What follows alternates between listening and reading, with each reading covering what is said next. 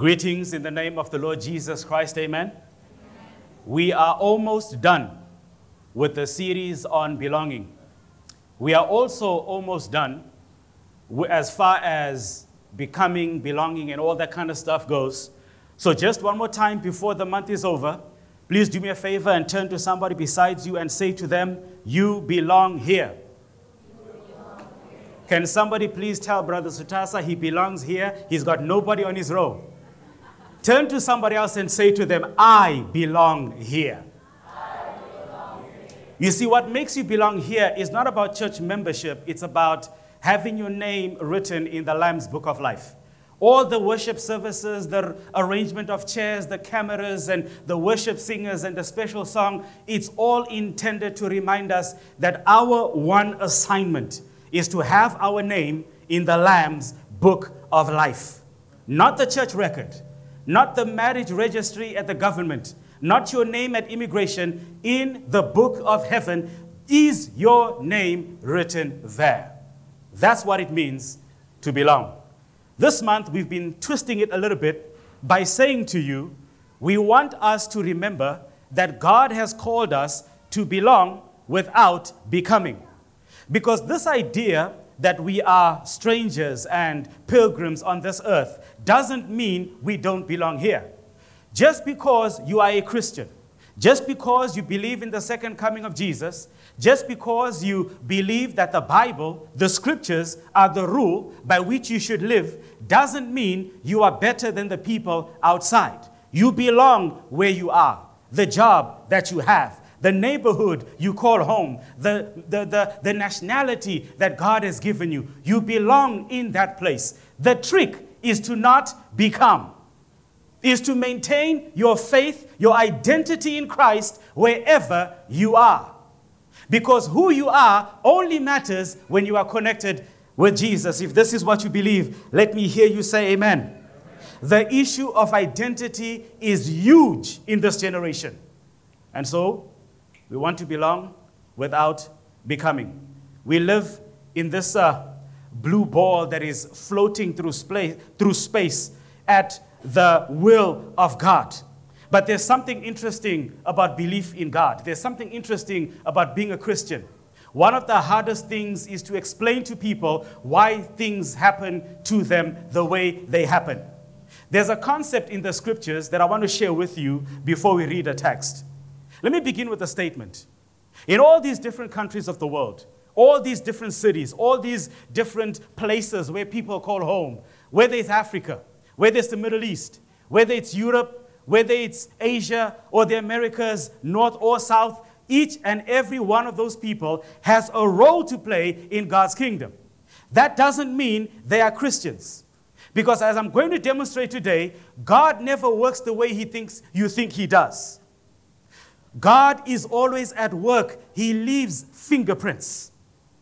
If God was on trial and evidence was brought against him, it would be discovered that everything that has happened in your life, God has been guilty of being a part of it. God is so powerful, he can use good things and bad things.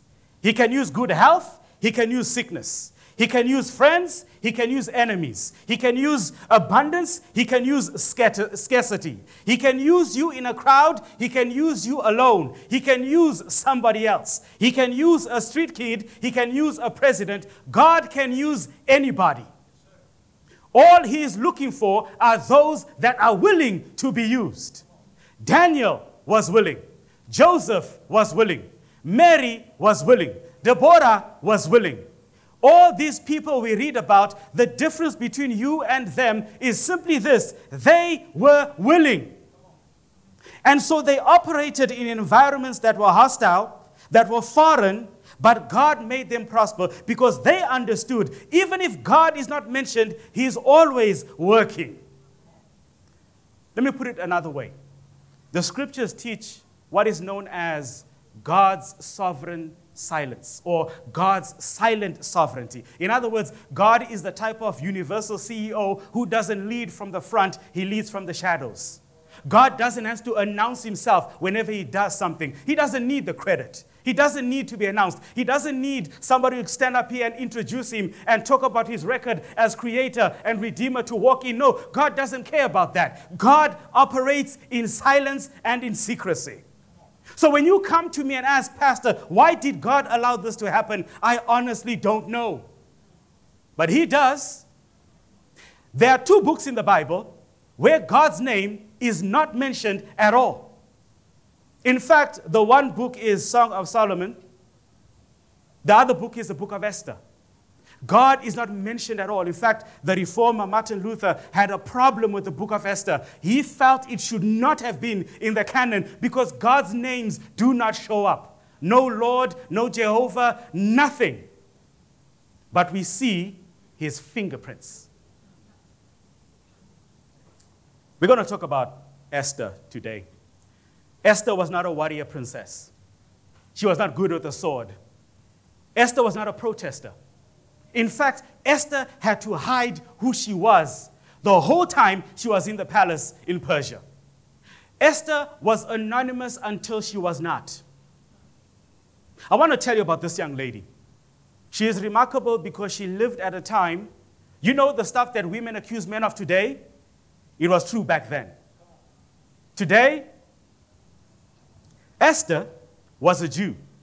In fact, Esther's story takes place in the next generation after Daniel. The son of Darius is the king in Persia at this time. Under his rulership, the kingdom of Persia has extended all the way from Ethiopia to India. He is so powerful that he calls a summit for 6 months. When you read Esther chapter 1, verse 1, it tells you that Ahasuerus, or Xerxes, was in his 3rd year of power, and he called together a feast that lasted not for 18 hours, not for 18 days, but for 180 days. This is not Coachella for 180 days. This is a summit.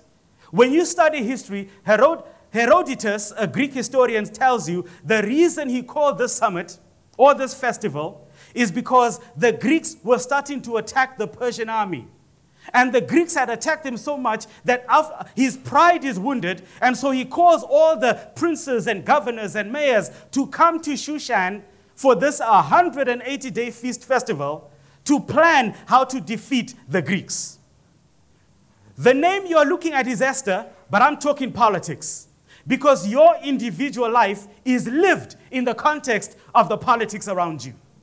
You can pretend not to care who's going to be president, but it affects you. You can pretend not to care who the Minister of Finance is, but you're going to have to pay some taxes. So I want you to understand the geographical, the geopolitical environment that Esther is called to function. Xerxes holds a summit for 180 days. At the end of those 180 days, he decides to create a feast. Now this is a party that would last for 7 days. The men and the women are separated. Pause. By the way, that is a bad idea. I'm always uncomfortable when we go for church activities and I see the ladies by themselves and I'm with the guys. I'm always looking at my wife and what is she telling them? What are they talking about? For 7 days, the women are on one side and the men are on the other. And if you look at the location of the palace today, according to the ruins, you will discover that the hall was big. And so Xerxes is together with his men, with their side chicks and their side wives, because one wasn't enough for some reason, and they're drunk.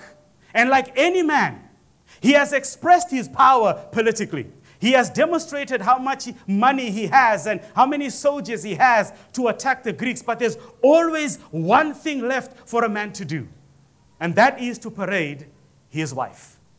And so the Bible says, being drunk, he calls one of his servants and he says to him, go call Queen Vashti to come here so that I can parade her in front of all these men so that they can see how beautiful she is. Mistake number 2. Mistake number 1 is holding a party and allowing the women to be on one side getting high on Chardonnay and the men are over here getting high on whiskey. Mistake number 2, he doesn't go himself. He sends a servant to call the queen. Servants in those days were not like servants today. Servants today, they know how to make the message sound more polite. But in those days, you had to say what the king said. And the king said, ma'am, the king said, please put on your crown and come over to the place where the men are so that he can parade your beauty. Not your brains, your beauty. Now, I don't know women as much as I should. I'm married to one. I can testify to that. But what I do know is when women are together like men, we tend to lie to each other. When we're together with men, oh, I'm the man of my house. When I get home, she brings me my slippers. She makes sure that food is ready. She makes sure that my clothes are ready when I leave for work in the morning. I'm the man of my house. On the other side, the woman is saying, honey, he makes more money than I do, but I run him. I choose his clothes. I choose who he talks to. I choose where he goes to. And all of a sudden, a servant comes and says, your husband said, come over here and parade yourself in that nice outfit that Gucci made for you for this festival. The queen looks at her friends and like, mm-hmm. And she says, no, I'm not going. I'm talking about Esther, but I want you to understand the environment that Esther lived in. The king is told what she has done, and his advisors come to him and say, oh, king, if you let the queen disrespect you, every single wife in the city, every single wife in the province is going to disrespect their husband. You need to check your wife. And so the king decides, she's old. I need a new one. And she's fired as queen of the kingdom. And so he carries out what I call the bachelor, but not really reality show. They gather all the young virgins in the province so that he can pick a wife. And for 1 year, they go through a makeover. You guys are thinking that I'm talking about Netflix show. I'm talking about what's in the scriptures. For 1 year, they're taught how to conduct themselves in the royal court. For 1 year, their look is changed. The hairs in the nostrils are removed. The hairstyle is changed. And the posture and how she walks and how she talks. She's prepared for one night with the king. For 1 year, they go through a makeover so that he can swipe left and swipe right. 4 things would happen when you came and spent the night with the king. Talk about feminism under attack. 4 things could happen if you spent the night with the king. If you didn't satisfy him and he was not happy with you, you were dismissed. But even though you were dismissed, you were not allowed to date or marry a man until you died.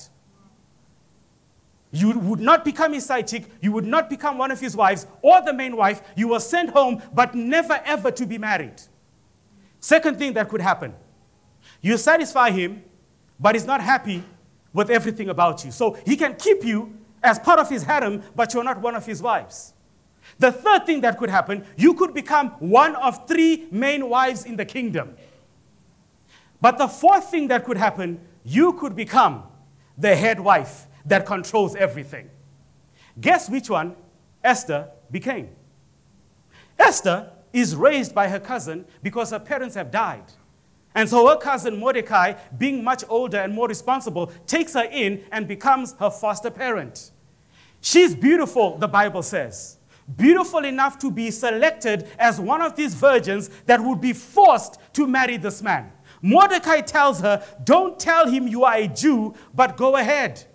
She wins this competition and wins the king's heart, and she becomes the queen of Persia. I want you to see the hand of God. The king holds a feast, gets drunk, invites his wife. She says no.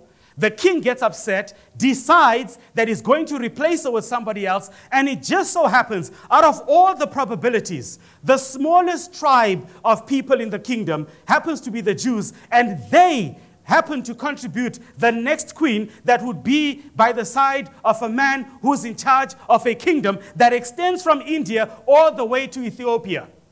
She gets that. Because you see, when God wants to fix something in 2030, he starts working in the year 2011. He starts to move things around, making sure that you attend the right school and live in the right neighborhood and have the right friends and have the right job in the right department, in the right area. And sometimes God will use the way you look. Esther was not chosen because she was smart. She was chosen because she was beautiful. Amen.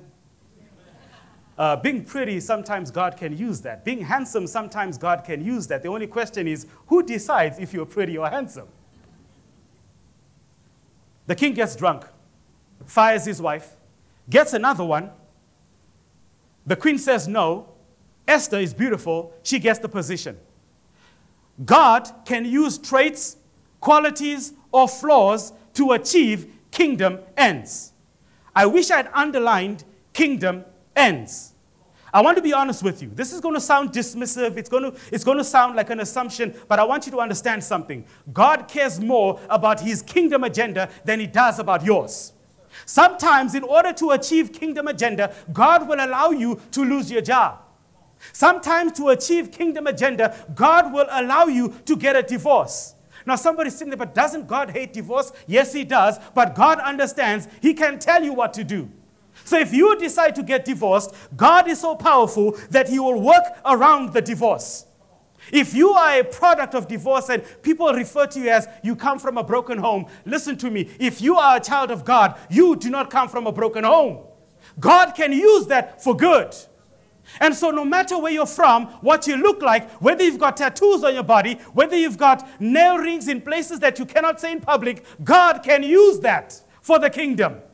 A young lady gets forced to marry a man after spending a night with him, and God says, I can use that. And for 5 years, this young girl is a wife in the king's palace. She is on rotation with other women. But he claims to love her more than the rest. Ladies and gentlemen, God can use anything. God can use anything. I said God can use anything. Stop waiting to be elected elder or pastor or deacon or women's ministry leader. God can use anything. He can use you wherever you are. These people could not say who they were. She couldn't say she was a Jew. She couldn't pray out loud. In fact, the dude who wrote this book didn't even mention God in a single chapter. Because God does not need to be announced to be seen. People got uncomfortable with me last week when I said that Daniel didn't do any spiritual activities. He only did kingdom activities. People get uncomfortable with that. See, what Christians want to hear an Adventist pastor say is, you should take Bible tracts to the office, and after you're done with the board meeting, just slip one to the CEO and tell him, God loves you, God is good all the time, and all the time, God is good. There's nowhere where that is required of you. We live in a generation where God needs less preachers and more livers. We live at a time when people have access to the scriptures, but no access to the people of God. And that bothers me. We are uncomfortable in the office. Even when you're the boss, you are uncomfortable even demonstrating that you're a Christian. Ladies and gentlemen, God can use you wherever you are. Let's go to the Bible. It was a bit of a struggle for me to decide what chapter or verse to read, because the book of Esther has 10 chapters and it's filled with drama. But I've decided to go with the most popular part. And this is a conversation that takes place between Mordecai and Esther. In fact, it happens between their servants because he must distance himself from her in case it jeopardizes her position in the kingdom. After Esther is chosen as the queen, events shift to another part of the kingdom. King Xerxes has somebody in his palace by the name of Haman who functions as a ruler of some kind. Haman is a man who is filled with pride. Haman is so proud of his position that when Haman moves through the province, everybody must bow down to him in honor of who he was. One day, Haman happens to pass in the place where Mordecai was standing. Remember who Mordecai is. He is the cousin / stepdaddy of Esther. Everybody bows down to Haman except for Mordecai. Because Mordecai refuses to bow down to a man because he believes in the true God. And so even though he belongs in Persia, he does not become like them. He refuses to bow down, and so somebody tells Haman that there's a Jew by the name Mordecai who has refused to bow down to you. Haman, suffering from a sense of entitlement. You see, Haman was the type of person, if he had a Twitter account or a TikTok account, if he had 100 comments and 99 were positive and somebody said, ooh, your shirt and trousers don't match, guess which one he focuses on? Haman was upset and his pride was wounded. Haman decides, I'm going to kill Mordecai, but that's not enough. I'm going to kill all of his people. Haman is so upset with the Jews because historically the Jews had exterminated his descendants, and this was his opportunity to step up. And so Haman decides that he's going to perform a genocide of every single Jew in the kingdom. Notice, ladies and gentlemen, we've moved away from Esther and we're back into politics. Haman is so angry. Haman is so determined that he goes home. He calculates how much tax will King Xerxes lose by this group of people dying, and he decides he's going to pay that amount of money in order for them to be exterminated. He goes to the king, gets permission for this extermination. If you're with me so far, let me hear you say yes. Sometimes we teach, sometimes we preach. By the time you get to Esther chapter 4, Mordecai has received the news because it has come in the form of a letter and a decree that on any day a purge is going to happen, that if a Persian citizen kills a Jew, they will not be prosecuted for that act. And when you read the Bible, it says even the Persian people were unsettled by this decree. But Haman, who's entitled, has his ego bruised. Ladies and gentlemen, I don't care how good you are at your job. I don't care how good you are as a husband or as a wife. I don't care how good you are as a student. There's always somebody who's there to destroy your life. There's always somebody who is there to disrupt you, because as much as God blesses people through people, the devil also curses people through people. And so Haman happens to be the hand that is working. God, being God, understood this centuries before. God saw this before it happened. Because God's ideal is, my kingdom business is, Jesus is going to be born out of these people, and if they are exterminated, my call, my responsibility or purpose will not be carried out. And so God begins to work things out. The Bible says in the book of Esther that one day, one night, the night that Haman decided, I'm going to kill every single Jew, the king could not sleep. Xerxes is in his royal chambers, and he cannot sleep. The Bible says he calls his servants, he asks them to bring the royal record. The royal record are all the complaints, events, and future appointments that the king has. And he says to them, read that to me. Maybe the report is so boring, he thinks it'll put him to sleep. I don't know. And so they start to read. Your Highness, there's a governor who has not reported his taxes yet. Okay, look into that, deal with that. Your Highness, we have a visit, a dignitary coming from this particular kingdom on this date. Please mark it in your calendar. Awesome. Your Highness, a few months ago, there was a plot to kill you, and Mordecai got involved and saved your life. Okay, that's fine. Wait, read that again. Yes, Mordecai saved your life because two of your servants wanted to kill you. Okay, did we reward him for doing that? No, Your Highness, we did not do it. Okay, tomorrow morning, get Haman to come and see me. Now we read the text. Esther chapter 4, verses 10 to 17. 10 to 14. Too many verses. Esther 4, verse number 10. I'm reading from the ESV. And it says, Mordecai is sharing this news with his cousin. Then Esther spoke to Hatak and commanded him to go to Mordecai and say, all the king's servants and the people of the king's provinces know that if any man or woman goes to the king inside of the inner court without being called, there is but one law, to be put to death, except the one to whom the king holds out the golden scepter, so that he may live. But as for me, I have not been called to come in to the king for 30 days.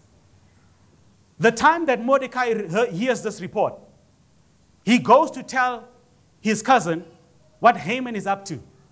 In response, Esther, who's been in the palace for 5 years, says to him, listen, the way that it works here, if I go to the king and tell him not to do this, I might get killed because I have not been called in 30 days. If the king hasn't called her for 30 days, do you understand what that means? It means that the other wives have been giving the king attention. So for her to show up unannounced would mean she can get killed. Ladies and gentlemen, you do not need soap operas. All you need is the word of God. It's right in there. All the drama you need. And Mordecai is not done with her. What Mordecai said to Esther is what I'm going to say to you. If it sounds like a challenge, yes, it is. And so they told Mordecai, verse number 12, what Esther had said. And then Mordecai told them to reply to Esther, do not think to yourself that in the king's palace you will escape any more than all the other Jews. For if you keep silent at this time, relief and deliverance will rise for the Jews from another place. But you and your father's house will perish. And who knows whether you've come to the kingdom for such a time as this. I've heard people quote that text, but I've never thought whether they understand what it means. Mordecai says to Esther, little girl, you think because you're the king's wife that you will survive. I'm here to tell you that the moment Jews start to get killed, you will die with them. Make no mistake, Esther, people are going to be delivered. Even if you choose not to be the one, God will do it through somebody else. Are you listening to me? If you decide that in a position of authority and power that you have, with the resources that God has given you, with the influence that you have, if you decide, oh no, I'm not gifted enough, let somebody else do it, somebody else will do it. But because you rejected the offer from God, God will use what you have against you. Are you listening to me this morning? If you refused for God to use what you have and who you are, we call it privilege. If you can't allow God to use your privilege, guess what? He'll find somebody else. Don't be surprised when non-Christians are the ones who are charitable. Don't be surprised when it's people who are outside, who are helping women with their issues, who are helping children and people on the street, people who are speaking up for the less fortunate while you are quiet, singing, how great thou art. Esther wasn't raised to be a queen. She was raised as a young Jewish girl. So she understood what Haman meant. Notice that God is not mentioned, but she understood the assignment. I want to examine what Haman said, and then I'll let you go. Who knows? Who knows? Nobody knows why you are in the position you have. You see, all we've got to do, ladies and gentlemen, is accept that there are some things we will never know. I'll never know why I've moved from Zimbabwe to Botswana to the Philippines to Indonesia. I'll never know. I'll never understand why the choice to go to those places. I'll never know. Sometimes we have to admit that some things we will never know, but at the same time, we must admit that God knows everything. That is what it means to be a believer. And Mordecai didn't say, God put you there. He said, who knows? Maybe you are there for such a time as this. Ignorance is good in sight of God. Ignorance is not the absence of faith. It is the power of faith. Lord, I don't know, but you do. All I'm going to do, I'm going to show up at my job. I'm going to show up for class. I'm going to show up for my kids. I'm going to show up for my family. Do the little things until something great comes around the corner. She was just a wife.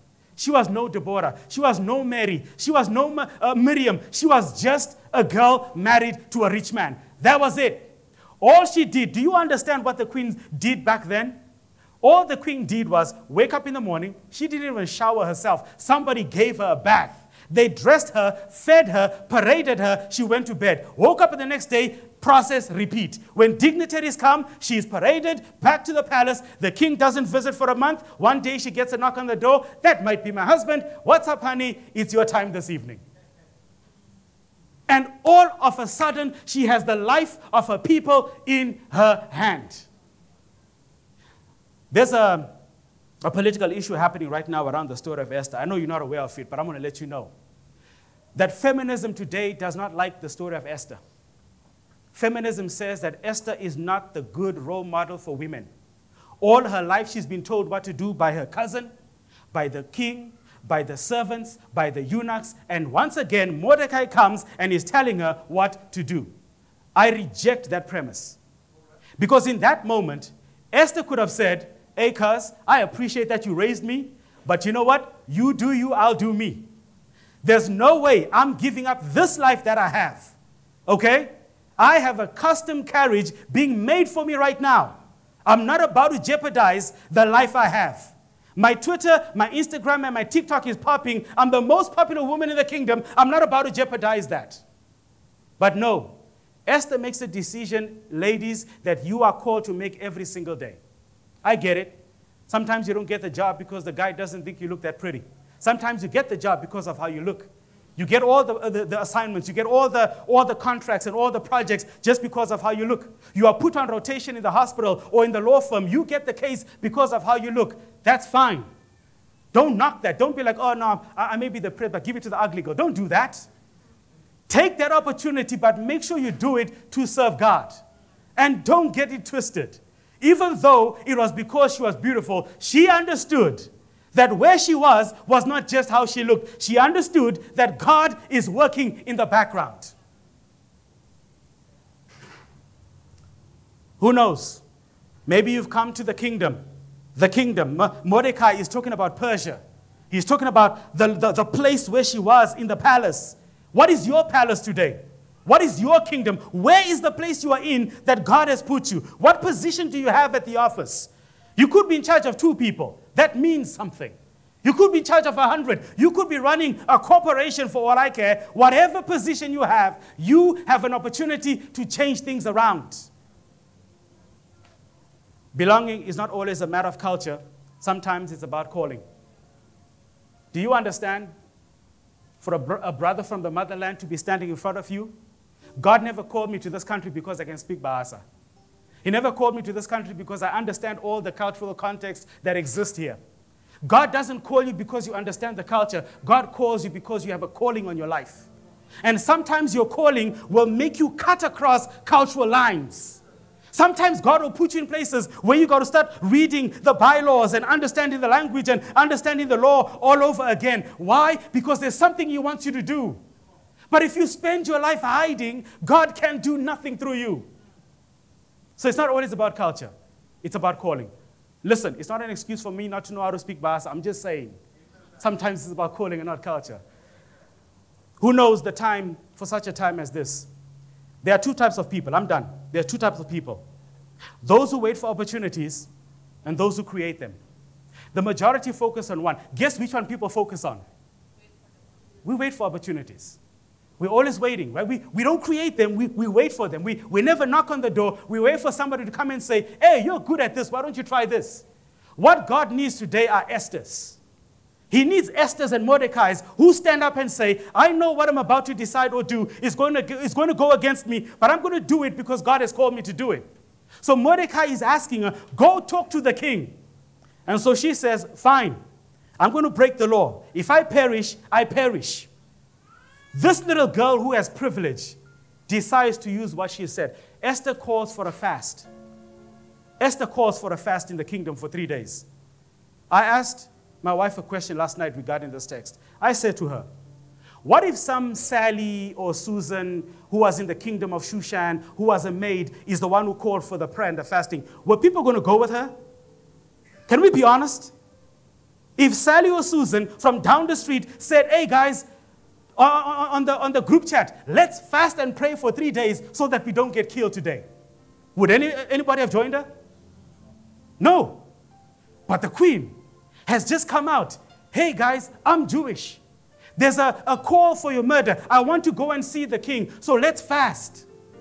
And the Bible says her servants, ladies, surround yourself with girlfriends who are willing to pray and fast with you when you're looking for a husband with somebody. Say amen. And so everybody fasts and prays with her for 3 days. She comes before the king, and that dramatic moment is happening. He lifts up his scepter and says, honey, come on in. Esther goes into the room. She says to him, honey, I would like to hold a feast, and can we invite Haman to the feast? The king calls Haman and says to him, Haman, what would you do if you were going to honor a man who has been good to you? Remember, Haman is proud. He thinks the king is talking about him. He says, oh, king, listen, you make him ride on your horse. You give him your garment to wear so that he can be paraded in the street. And the king says, good, go do that for Mordecai right now. Haman has erected gallows to kill all the Jews, but God has made it so that instead of death, Mordecai gets honored. God is not mentioned once, but God's fingerprints are on it. What is it that you're trying to run from right now? Is it a sickness? Is it a job that you're about to lose? Is it debt? Is the bank about to take the house? What's going on in your life? And you're wondering, Pastor, where's God? God is there. He's moving. He's talking to the bank manager. He's talking to the realtor. He's talking to relatives. He's talking to the government to change the laws. God is doing something. The question is, what are you doing? Esther was fasting and she was praying. And when she spoke to the king said to her, let's do the feast. Haman is there. Mordecai is there. Esther is there. And like any king in the Bible, for some reason, the kings in the Bible were very generous with their women. He's like, honey, what would you like? And so the queen says, there's only one thing I need. Somebody wants to kill my people. By the way, babe, I'm a Jew, and somebody wants to kill us. Haman begins to sweat. And the king gets upset and says, who is this that wants to kill my wife? And she points at Haman. The king steps aside. He's so upset. And when he comes back, all he sees is Haman has his hands on Esther. Haman is trying to ask the queen for forgiveness, but the king sees him with his hands on his queen. He gets upset. Haman gets hanged on the very gallows that he erected. Whatever your enemies, your haters are planning against you, I don't know who they are. Maybe you're the hater and you're listening right now. I don't care. All I want you to know, when God's plan is in jeopardy, God will always step in and do something.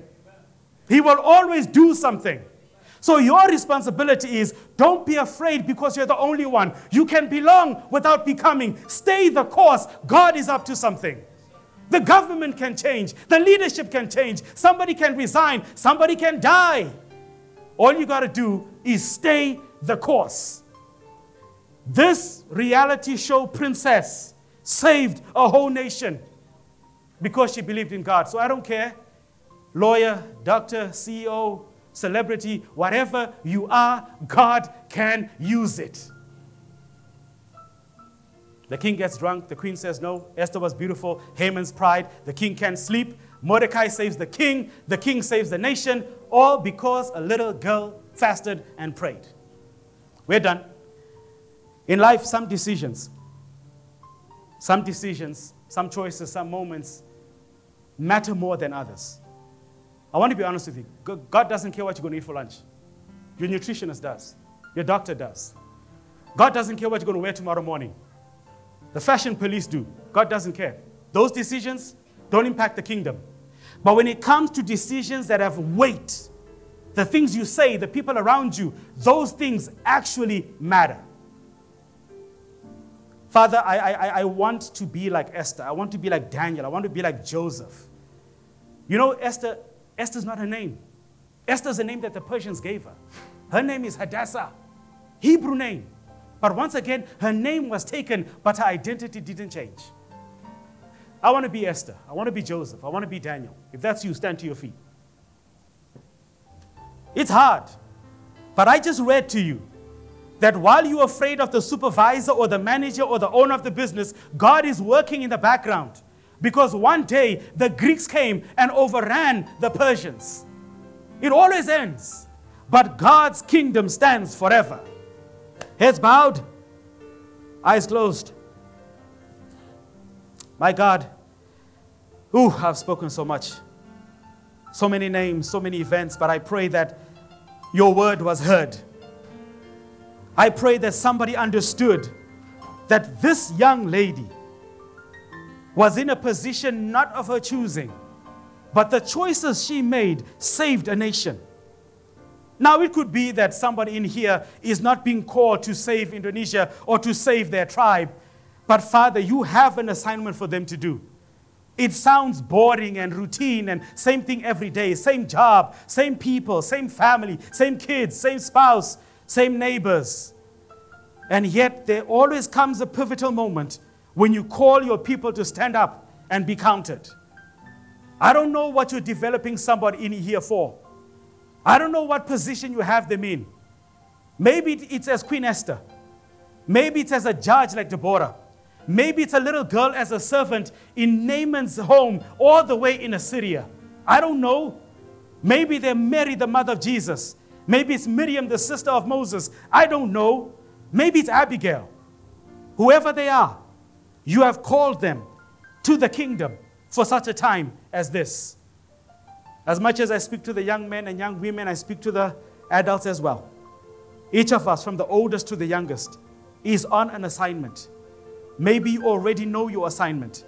Maybe you need God to show you your assignment. Maybe you need God to show you where to do what He has called you to do. Whatever it is, always create the opportunities. Wait for the opportunities, but make sure you are standing in God's presence. Father, I pray, be above us to watch over us. Be beneath us to lift us up when we fall. Be behind us to guide us so that we would never, ever give up. Go ahead of us so that we may never be afraid to follow. Surround us to protect us because the enemy is always on the prowl. But above all things, Lord, be in our hearts so that we can be like Christ and be in the world but not of the world. My brothers and sisters, as I always say, if this is your prayer, let me hear you say amen and amen. God bless you.